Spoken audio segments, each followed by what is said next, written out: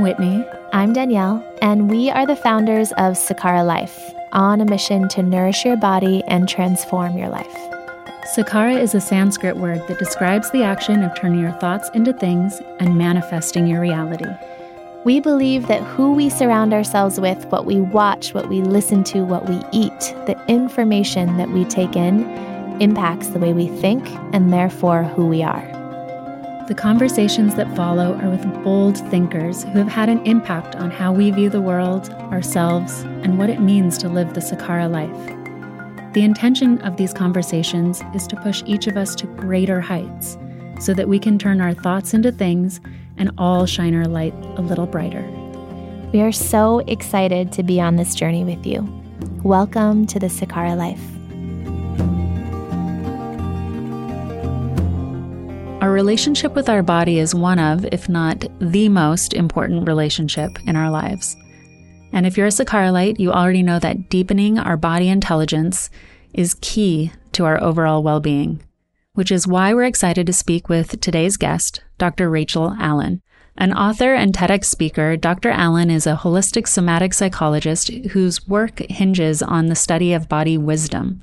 She focuses on taking pressure off the mind and getting us more deeply connected to our bodies, working with her patients to hone their, quote, bodyfulness, her term for expanding our mindfulness and incorporating our body in an effort to bring more vitality and essential pleasure into their lives. By integrating movement into her practice, she helps patients unlearn and release body stigma and shame, allowing them to access more pleasure and joy in both physical relationships with themselves and with those that they choose to be physically intimate with. I think you are going to enjoy this episode. Please welcome Dr. Rachel Allyn. Rachel, welcome to the Sakara Life podcast. It's so great to have you with us today. Thank you for having me, Whitney. Yeah, I'm excited to be here. Well, as you mentioned, you've listened to our podcast before, so you know what the question that is coming to you is. What is your mission here on Earth? What do you believe you're here to do or share or give? It boils down to connection to ourselves, to our bodies, to our emotions and feelings, the full range of them, and connection to our inner knowing and how that really expands our connection to other people and our relationships. So it's really about fighting the suppression or repression and kind of confusion within so that we can really deeply connect to that inner knowing in our hearts. And so you're a holistic psychologist. How does that relate to the work that you do? How do you bring that into your work, that connection? Oh, yes. Yeah. I really believe that we need to integrate. And so it's the easiest way to explain it is really it's a mind-body connection, but it's really mind, body, and spirit, mind, body, and soul. But also really integrating both Western medicine with Eastern practices and these Eastern wisdom traditions and contemplative practices, because we have so much to learn when we really do bring it all together and synthesize it. Absolutely. So can you define what does a holistic psychologist mean to you? What is your work? What do you do in your day-to-day? Well, I really love to see the whole person, all the layers of this human being. And so that can include even just subtle body energy and chakras. And given I'm also trained as a yoga teacher, sometimes I'll do chakra readings and chakra balancing. Also really finding out about their relationship to their body and maybe the trauma that's held in their body. Certainly learning about their life history and family of origin, including intergenerational traumas that they might not be aware of. So looking at the whole person, including like what they came into the world with, and really trying to understand it from an approach that goes beyond talking. Talking is obviously beautiful and wonderful form of expression and clarity, but also to really peel back the layers to understand what's there below the surface and that deeper intuitive self for each person. Right. I think in your TEDx talk, you said, your body is always talking to you. It's your mother tongue, and listening to it is your most direct pathway to health and pleasure. I absolutely love that quote. Can you speak on that a bit? What does that mean to you? Oh, it's really about, some of it is about the unlearning of being so exclusively in our heads. And trying to elevate our body is also wise, given that it's always rooting for our health. so many interworking systems there within us. And interestingly, as children, we come into the world being much more connected to these interworking systems, and we have much less of a filter, and we pay attention, and we move and engage in a way that is really much more primal and animalistic, and it's beautiful. And so I really want to help us as adults to come back into that. And what is our body saying? What are some of these different interworking systems saying so that we can really come into balance? Because that's our body's always telling us like what we really need in the moment. It's just that we often override it, or it's inconvenient what it's telling us. Right. At Sakara, we talk about body intelligence. That's what we call it. And the goal of eating this way is really to develop that conversation with your body, to take out the different endocrine disruptors and different foods that might be sending the wrong signals to your body, man-made processed foods, and get back to that place of nature where you can listen to your body. You can listen to what it's telling you, eat when you're hungry, stop when you're full, listen to your cravings because they're telling you what foods you really need. So in that way, hearing that from you really resonated with me and with what we talk about at Sakara. Yeah. And I love how much you work with food, because food is really, as a relationship therapist, I think so relationally. And food is one of our really very earliest and most primal and really important relationships. So it's a lot of healing that can be done and nourishment that it's crucial. I know. What kind of relationships do you see with people and their food, or people and their bodies? I see a lot of people cut off from their bodies, or if they're connected to their bodies, it's in a really critical way. They're reprimanding their body, or they're forcing it. Or I talk also in my work about how I grew up as an athlete, and it was really wonderful on the one hand in the ways I was able to engage in my body. But the more competitive I got, the more I was really using it and abusing it, and had to really learn how to re-inhabit my body. And so I see a lot of people that are, using and abusing their body, or really ignoring it. And if there's been significant trauma, it's understandable why they might be disconnected from their body. And so that's where a lot of my work in helping people with trauma is to start to find that a place that can feel like home again, a place they can trust, a place that is really in service to them and how they can serve and show up in the world. I mean, I think about even people in their jobs that you don't have to even be an athlete to be using and abusing your body, right? It could look like in the form of going to work long hours, but also just the level of stress that we put our bodies under, right? Oh, yes, absolutely. I think too, even though this is my life's work, I even have to practice each day. I do some walking sessions with clients, and so it's a little bit different, and I do some movement and aerial silks. But for the sessions where I am primarily sitting and in front of a computer screen, I notice that the more I'm problem solving, the less I'm breathing. And isn't that interesting? And breathing is this life force energy, and yet it shuts down when I get really deep into the problem solving. So for me, taking belly breaths, really grounding in my body, I do it throughout the session, throughout the day. And it's this regular practice just to really help me come back to the present. Yeah. So you talk a lot about bodyfulness. And can you tell us what that is? What is bodyfulness? Yeah. Isn't it a wonderful word? It is. Bodyfulness. It's fun to say. Yeah. I love to say it. I love the concept. I love, spreading the idea. And it's really expands on mindfulness.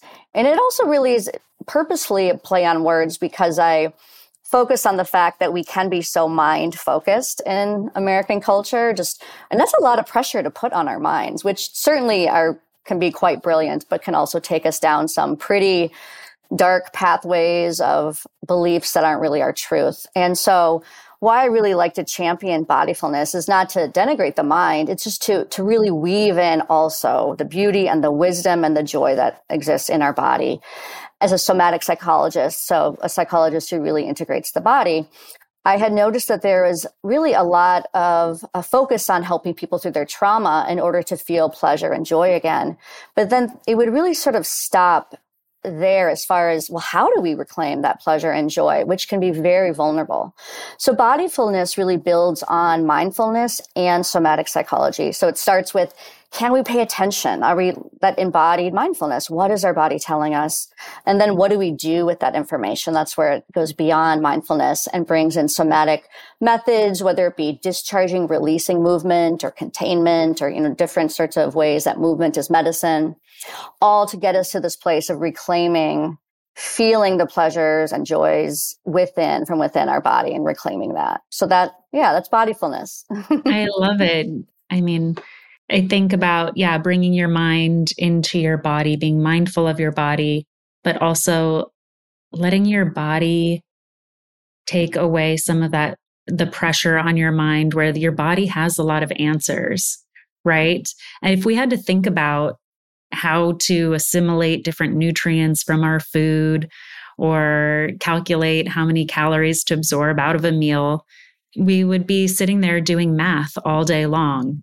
And no, thank you. No, but our bodies are just so smart. Our bodies know how to do all these different things, right? And sometimes I think we don't let our bodies do the work and give them the right to be able to do that work and take that pressure off of our mind. So I just had kind of like a mind blow moment listening to you talk. I love it.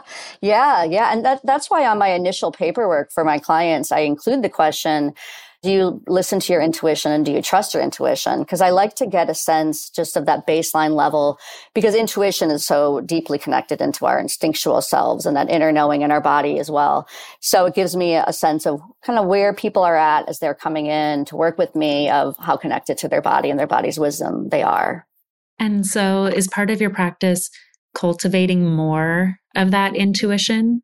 Absolutely. Yeah. Cultivating it, trusting it, learning and listening.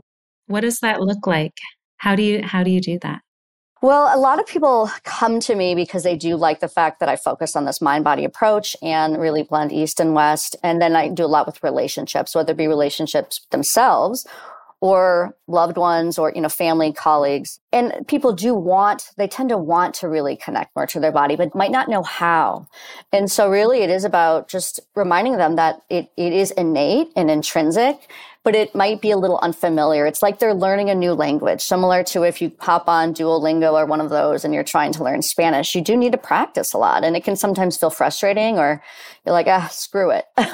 But some of that, just getting reacquainted with whether it be the sensations in your body. So I often start with a guided meditation, and it really grounds and centers them. And I bring in breath, I bring in the senses, help reorient them to the here and now, bring in some moving meditation. So moving like one breath with one movement. It can be really gentle, as simple as inhaling your arms up, exhaling your arms down. And it's amazing how even just that intro 5-minute meditation, 9 times out of 10, people say, oh, wow, I didn't realize how much I needed that. And I can't believe that in as little as 5 minutes, I just already feel so much more just here and regulated and clear. So that's one example where just having a guide, because sometimes people they don't know how to do those steps. They didn't learn it in school or from their family. I mean, I was talking to somebody actually this morning, and he was saying, I just feel like I need to get back into doing something more physical. He used to skateboard when he was like in high school, and now, he's much older, and he still likes to go to the skate park, but it's every few months type of thing. So he's not really engaging his physical body on a regular basis. And I said, that's where having a teacher, an instructor, a coach, whatever it might be, really comes in handy, because you're more likely to show up when you have somebody there on the other side, for one. And then 2, it takes the pressure off of you having to decide what you're going to do in that moment. I mean, I go to the gym and I see so many people just sitting on the mat on their phones. And part of it is probably they're thinking all day, they're doing whatever it is all day. And then to come there and think about, what exercise am I going to do next? It's hard to stay focused and attentive. And so I think about coming in to your work, having somebody there to help with that mindfulness, bodyfulness, and walk you through an exercise like that can be so helpful. Yeah, I really love to be facilitator. That's what I see myself as. We can all have these different labels. I could say psychologist or yoga teacher or writer, but I really like to think of myself as a facilitator. I'm a guide, guiding people back into that inner knowing, into their essence and their life force energy that exists within them. But we know it can get buried. It gets buried behind just the nature of modern life in the US. And that's mainly what I guess can be critical of is some modern life in the US. I was going to ask, how do you see people change? Going through this, what kind of results, what kind of outcomes and shifts and transformations do you see? It's some of the time I don't know because sometimes they wrap up working with me. And so I don't get to see it all, but I do hear from others about it can be everything from they are much more tuned into their mental, emotional, and physical boundaries. So for them, it's around kind of boundary work and really knowing their yes and no, because they recruited their body is also to understand their boundaries.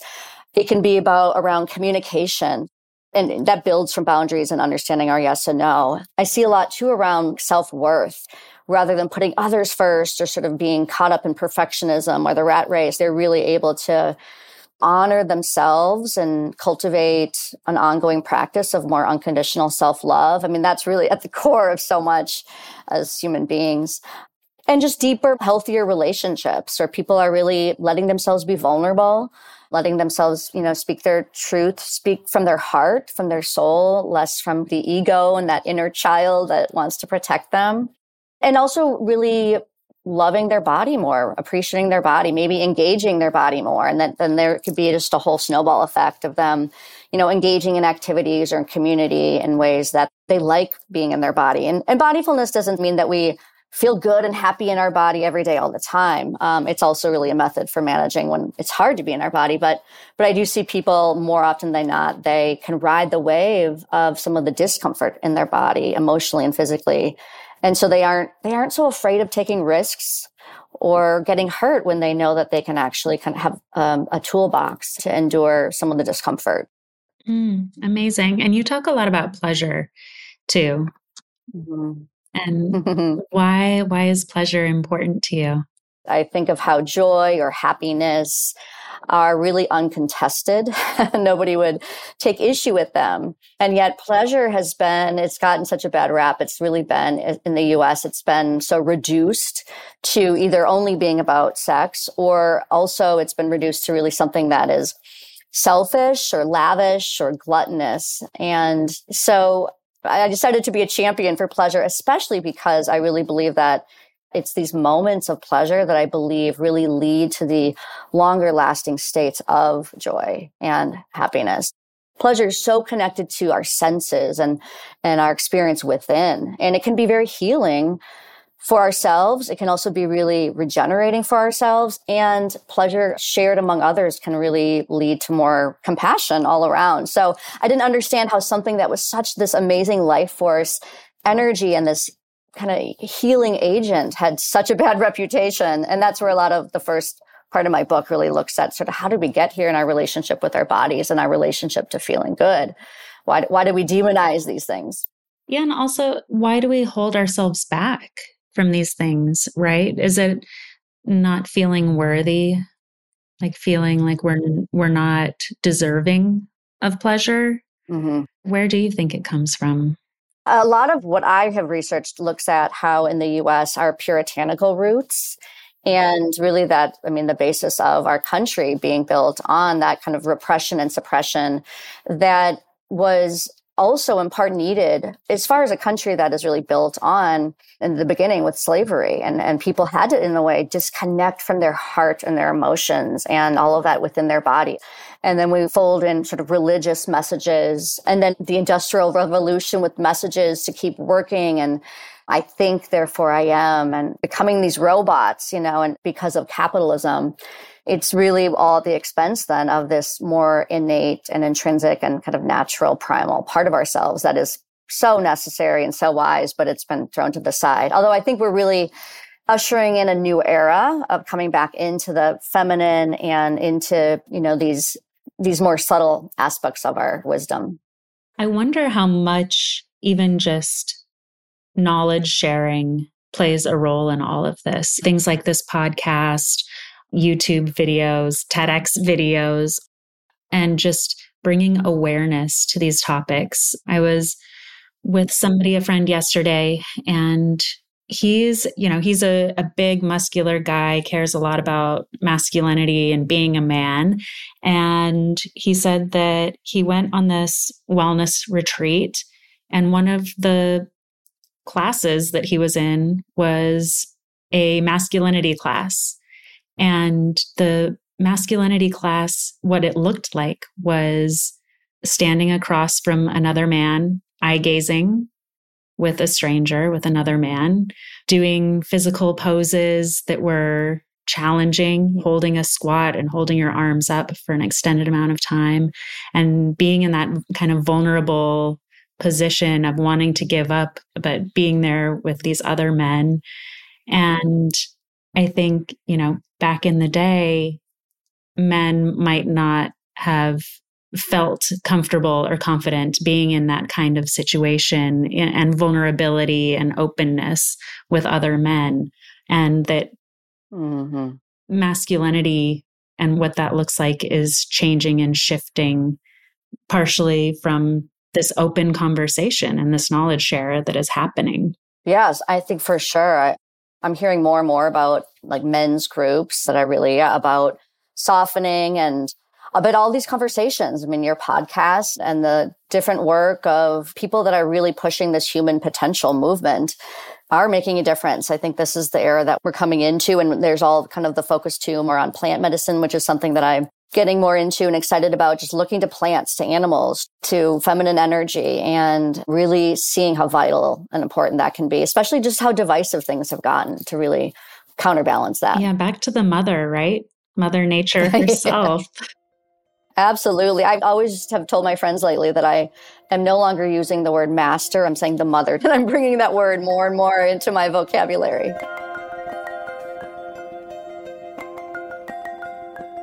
Today, I am very excited to tell you about our Super Bar collection. We recently updated our cult favorites, detox, beauty, and energy super bars that you all know and love to ensure that we're continuing to deliver on our commitment to providing you with the best tasting and most nutritious products on the market.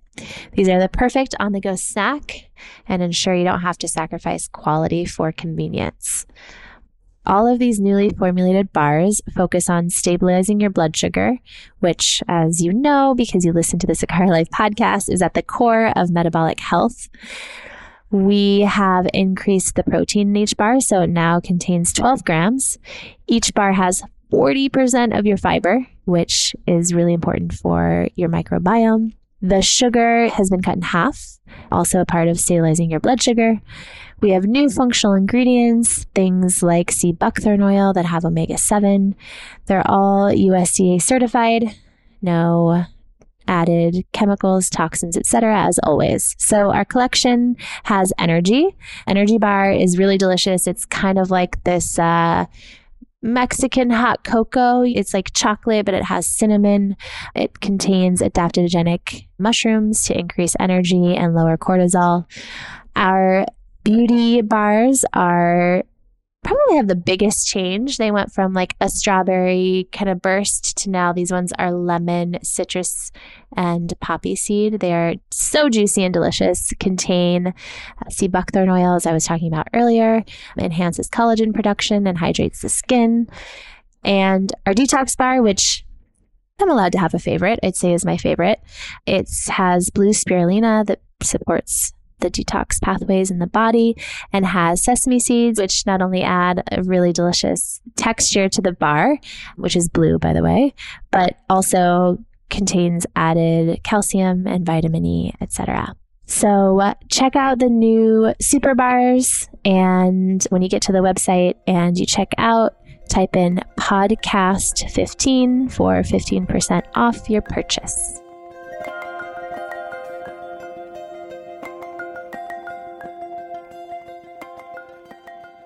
So in your TED Talk, you tell the audience that the World Health Organization has declared pleasure an essential human right. And so actually went on to their website and looked up what is their definition. And they define sexuality as a central aspect of being human throughout life. And I just found this so interesting, and interesting that the sexuality is a piece of us, but we can cut it off from who we are, and probably from these reasons that you're talking about, our puritanical roots. But would love for you to kind of expand on that and tell me, what are your thoughts around this, about it being a piece of being human? Right. I mean, it really is such a big part of what drives my work, because everybody I know has a body, and everybody I know is a sexual being or came from a sexual being. And yet everybody I know has some stories, or at least a story of shame or guilt or confusion around those topics. And so I was really confused. How did we get here? And some of what my confusion is because I was blessedly raised in a household that was more sex positive and body positive. Not to imply that I haven't ever had my own hangups. I'm still a human being in the Western world. But I just saw to what extent other people were really caught in shame around something that is so naturally part of being human. Granted, our sexual health and wellness and our sex drive, it can be very powerful. So I think that some of those sort of ancient powers that be, they wanted to contain something, and especially around women having empowerment with their sexuality. People feared the kind of that eroticism and the power of the erotic. And so I think that I hope we're coming now more and more into an era of understanding, like, how do we channel this energy that is very natural and human? And the ways that we've been trying to go about controlling it, or either shaming it or not talking about it, has really led to a lot of misdirected, unhealthy aspects with regard to our bodies and our sexual drives. When you say that you grew up in a sex positive, body positive household, what does that look like? Like, how can somebody else if they're raising children, how can they have a sex positive, body positive household? Well, my mom in particular, she used all sort of the natural names of the body. I tell the story of how in second grade, when the teacher said if we knew where babies came from, and I said, well, they come out of the uterus, or and it was something that other kids had never heard. And so I think that was one example. She was really just sort of straight up about things, and always in an age appropriate way, which maybe that's more subjective, but it was a natural, fluid conversation. Or, for example, when I got my menstrual cycle for the first time, we had sort of a party with presents and cake. It was something to be celebrated. She would bring home books, and not just sort of discreetly put the book in the room and not talk about it, but say, look at this book I got, and looking at it together. And so it was a natural, fluid conversation. And so I think I always felt like I could ask her questions, or, I could come to her. There was just no shame. Right. She didn't have shame around it. Yeah. And so she kind of held space for you to feel comfortable and confident. Yeah. So a lot of education and celebration, and also really looking at just the different ways to connect to the body, or to be in relationship, or to kind of connect to how we feel. And there was dancing. I would do the Jane Fonda workout with her, dance to the Flashdance album, or some of these things. There was a lot of also just being playful in the body too. And that was a good counterbalance to a lot of what I was going through as far as, like I said, being a competitive athlete. So yeah, I think that she didn't have her own shame. That was a good point. She had worked through it herself, or didn't want me to have it. Yeah. And so what does that look like in today's day to have body positivity, or, be sex positive in your own home for yourself, do you think? For me, in my life and my home, I love to engage people in physical movement. I love, as a yoga teacher or leading retreats, or I've had pleasure parties with others, but also just in a more natural way, just wanting to be with people in nature, or be with my own animals. I myself am childless, but I just have a cat and a dog as my children. And they're really, quite honestly, always teaching me about what's really important about, being more primal and just giving and receiving love. I've continued to be on a journey of just sort of my own relationship with my sexuality, my body, especially now that I'm in perimenopause, which is that's a whole nother episode. I mean, but that being in tune with it, I think in the past, maybe again, from these eras of holding shame around our bodies, or shame around things that aren't necessarily the pretty parts in our lifetime. We didn't talk about perimenopause or physical changes. And so are you able to kind of celebrate these moments, or how are you looking at it? That's probably something I could lean into more. I think because it hasn't been talked about that much, I'm really just trying to pull back the curtain on what is this and talking with other women about it. And even also adolescent girls too, since there's a way in which they're going through sort of that other bookend with puberty and first getting their menstruation. So also not a lot of conversation around that. So I think really right now I've been digging into it a lot of like, how can I understand this more? And I did a workshop with a colleague about ADHD and how a lot of people during menopause and perimenopause can have ADHD symptoms. And so it can be pretty confusing, but just helping people understand how to accommodate themselves, how to really nurture themselves through this. It's a, life transition, life change. And that makes so much sense that a part of being body positive is supporting your body through these changes by getting to know it, understanding what are these changes even that are happening, and feeling those different feelings and changes and getting to know it again, rather than just kind of being like, okay, this is going to happen and that's it. And it's off to the side,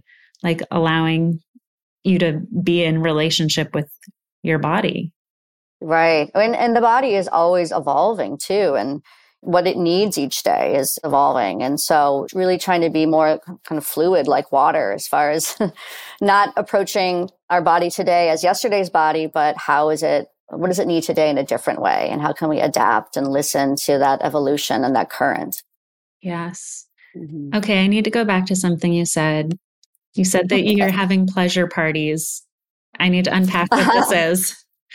It's funny because a lot of times people immediately assume that I'm selling sex parties. Yeah, sex parties and selling sex toys, which, hey, I think that is a wonderful thing. I've been to, whether it be at bachelorette parties or not, whatnot, I've been to events, which I don't actually do that. I think it's a wonderful thing. But at my pleasure parties, we have set up a pole for some pole dancing and an aerial silk. So a lot of just nice, fun movement. But also it's been a lot of women just sitting in a circle and talking about everything related to their bodies, pleasure, intimacy, relationships, the things that they might have thought were embarrassing stories that they can sort of release and share and find humor and also education and not feel alone. I think that back to my original mission, just so that this connection is really about so that we aren't feeling like we have these secrets or that we are separate and that nobody else has gone through this. And so we'll pop the bubbly and we'll sit in a circle and we'll share stories but then have some sort of movement and breathing component as well. Sometimes with some groups, we've had more of like an anonymous question box for some people who really want more anonymity. Like when I've had it at more of a public place versus my house where I don't know people. And I love the anonymous question box because people can have conversations and get answers to things maybe they were taught that they shouldn't bring up in public. Oh, wow. Yeah. It almost makes me think about like a modern day red tent kind of situation. Danielle and I used to host women's circles just in our, small communities type of thing.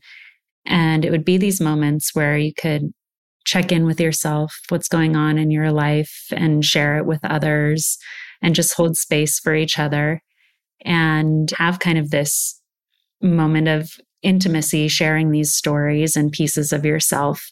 And the emotional outcome that came after that was amazing, of just this release and relief and feeling connection. And what that connectedness feeling then led to in work and in relationships, feeling more empowered, feeling more supported.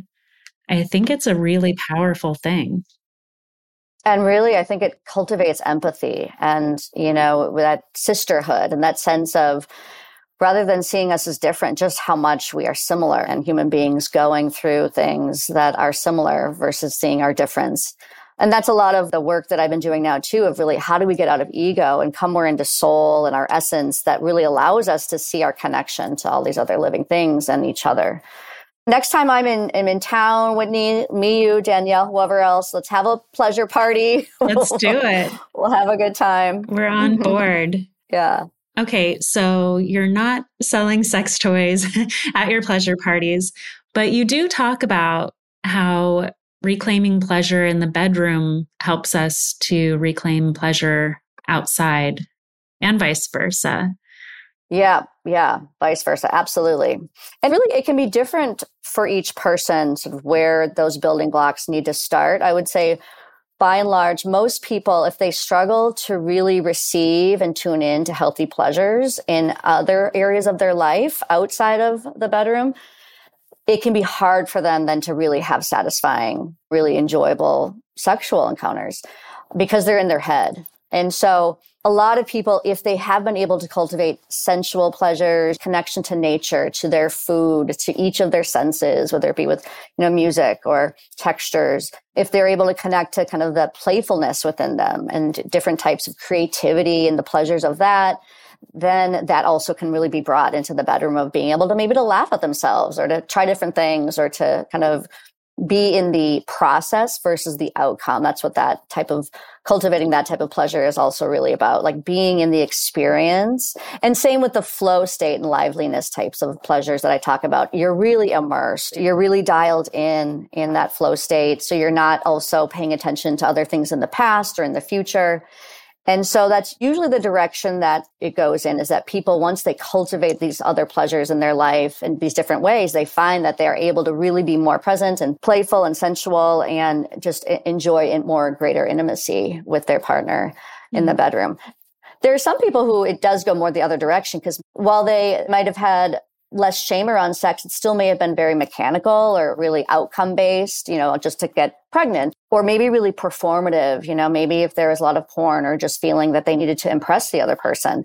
So while they were really in tune with being a sexual being and that they're right to that and that they deserve that in their life, it still may have been something that really wasn't as soulful, or they might have still been caught in their head in a way that wasn't able to fully drop in to the experience. Yeah, we live in such a heady time. The work that we're doing is more knowledge-based work. We're on computers, we're talking to each other, we're sending messages. The number of forms of communication that I have is just overwhelming, whether it's email, text message, Instagram DMs, Slack messages, like et cetera, et cetera, et cetera. It's hard to get out of your head at times and into your physical body.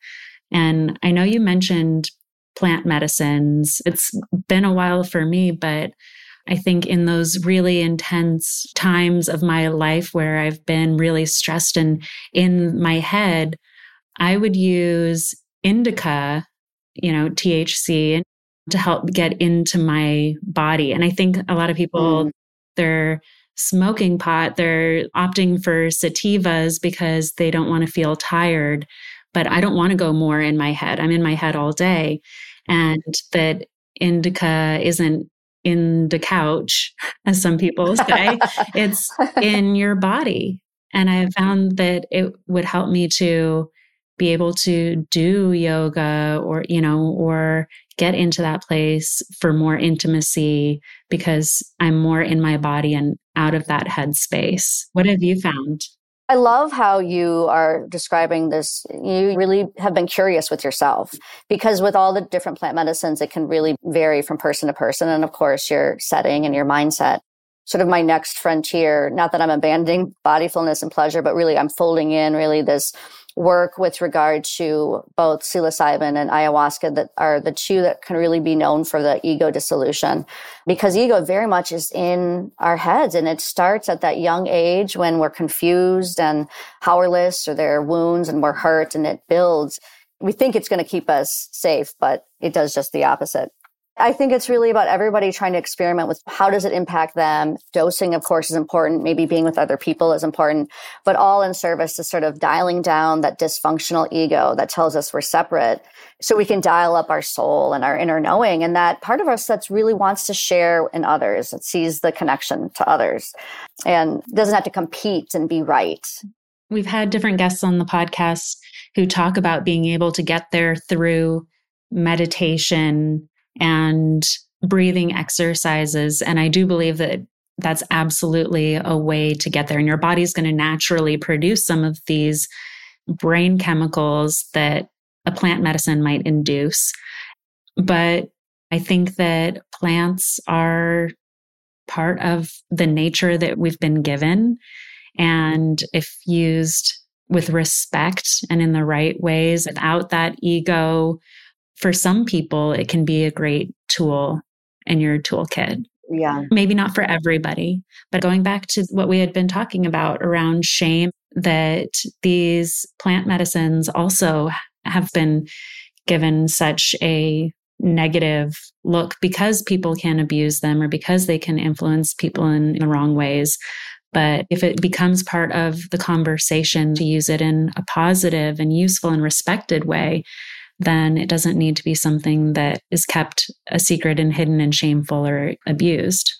Absolutely. Yeah. Like you said, to respect them and to be intentional. And so, yeah, I think there's a lot more conversations around them and then the role of these plants to help us to really, come back into our truth and our light. And like you said, how for you really coming into your body and kind of getting out of the default mode network of the brain, which can be that part of us where the more dysfunctional ego likes to live. It's like we're in service to them. They're in service to us to be more bodyful, to be more kind of in our healthy pleasures and connection to ourselves and others in these really honest, kind and loving ways. And so it's an exciting frontier, I think, within psychology and mental health. I'm really excited to be a part of it.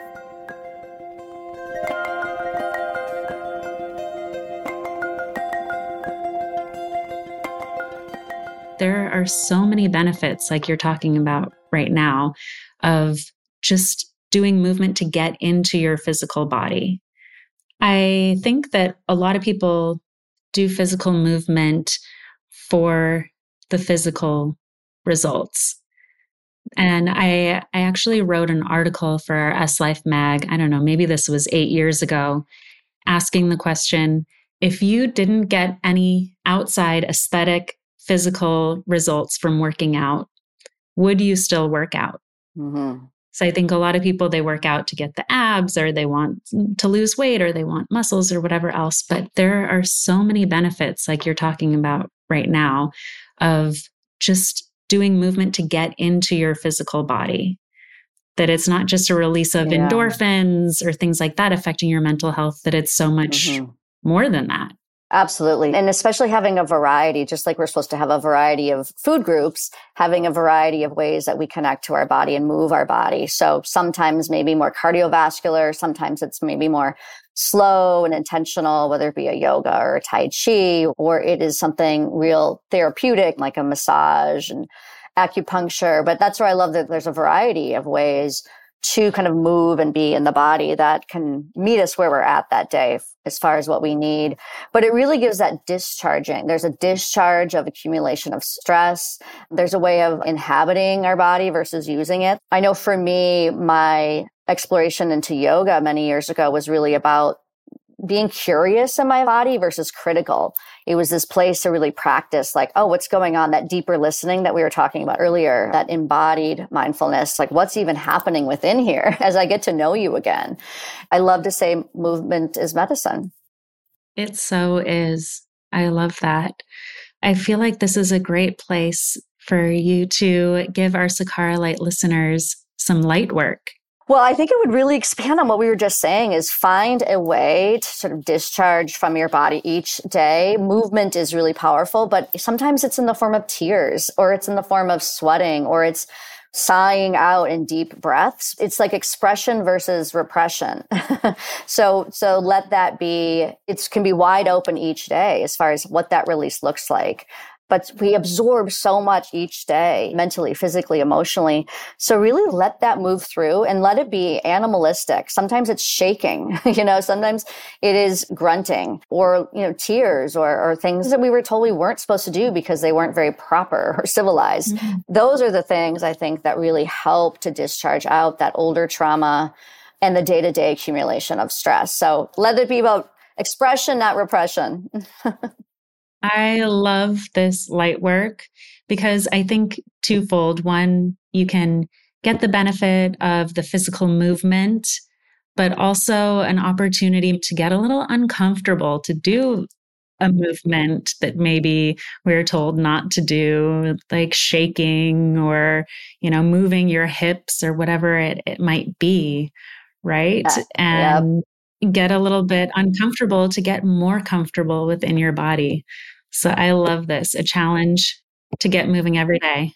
Yeah, and play around and just experiment too, because it might be different each day or during what's going on that day. Sometimes people want like a specific 3 steps. And I do give a kind of a long list of things in my book as far as here are some ideas, but just keep playing around and notice what works for you. Like for me, because I hold a lot of my stress in my jaw. Me too. A lot of times I massage the jaw and I kind of maybe let out some sighs. It really softens where kind of this bottleneck between the head and the heart that I hold stuff. So I always encourage people to find where is your main go-to place in your body where it is holding on to that constriction, and let that be a good place to start with the release. I love it. Well, Rachel, thank you so much for joining us today on the Sakara Life podcast. It has been a pleasure. I know, and the pleasure's been all mine as well. Let's keep using that word as much as we can, that and bodyfulness. Yes, I love it.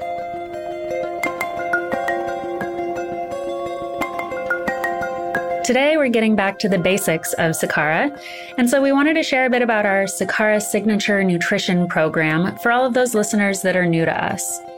We created this program after healing ourselves to help others feel the same transformation that we experienced through the power of food as medicine.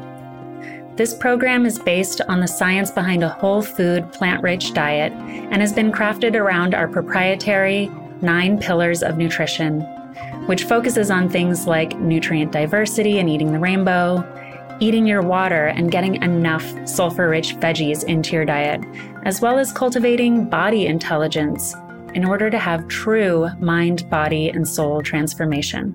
The Sakara Signature Nutrition Program makes clean eating easy. It's entirely free from meat, gluten, dairy, refined sugar, pesticides, harmful chemicals, and GMOs. The menu is chef-crafted and changes weekly to highlight seasonal ingredients and recipes, so you never have to sacrifice taste for eating healthy. If you're interested in learning more about our Sakara Signature Nutrition Program, head to sakara.com to see how you can customize the program to fit your needs and lifestyle. That's sakara.com. And for a limited time, we wanted to give you all a gift of transformation. So use the code podcast20 at checkout for 20% off your first order of Sakara Life. I think so many of us are so busy these days trying to take care of the entire world around us, whether you're a busy professional or a mom. I encourage you to give this gift of nutrition to yourself. You deserve to feel amazing in your body. And when you nourish yourself, then you're able to better take care of the world around you and share your special gifts with the world.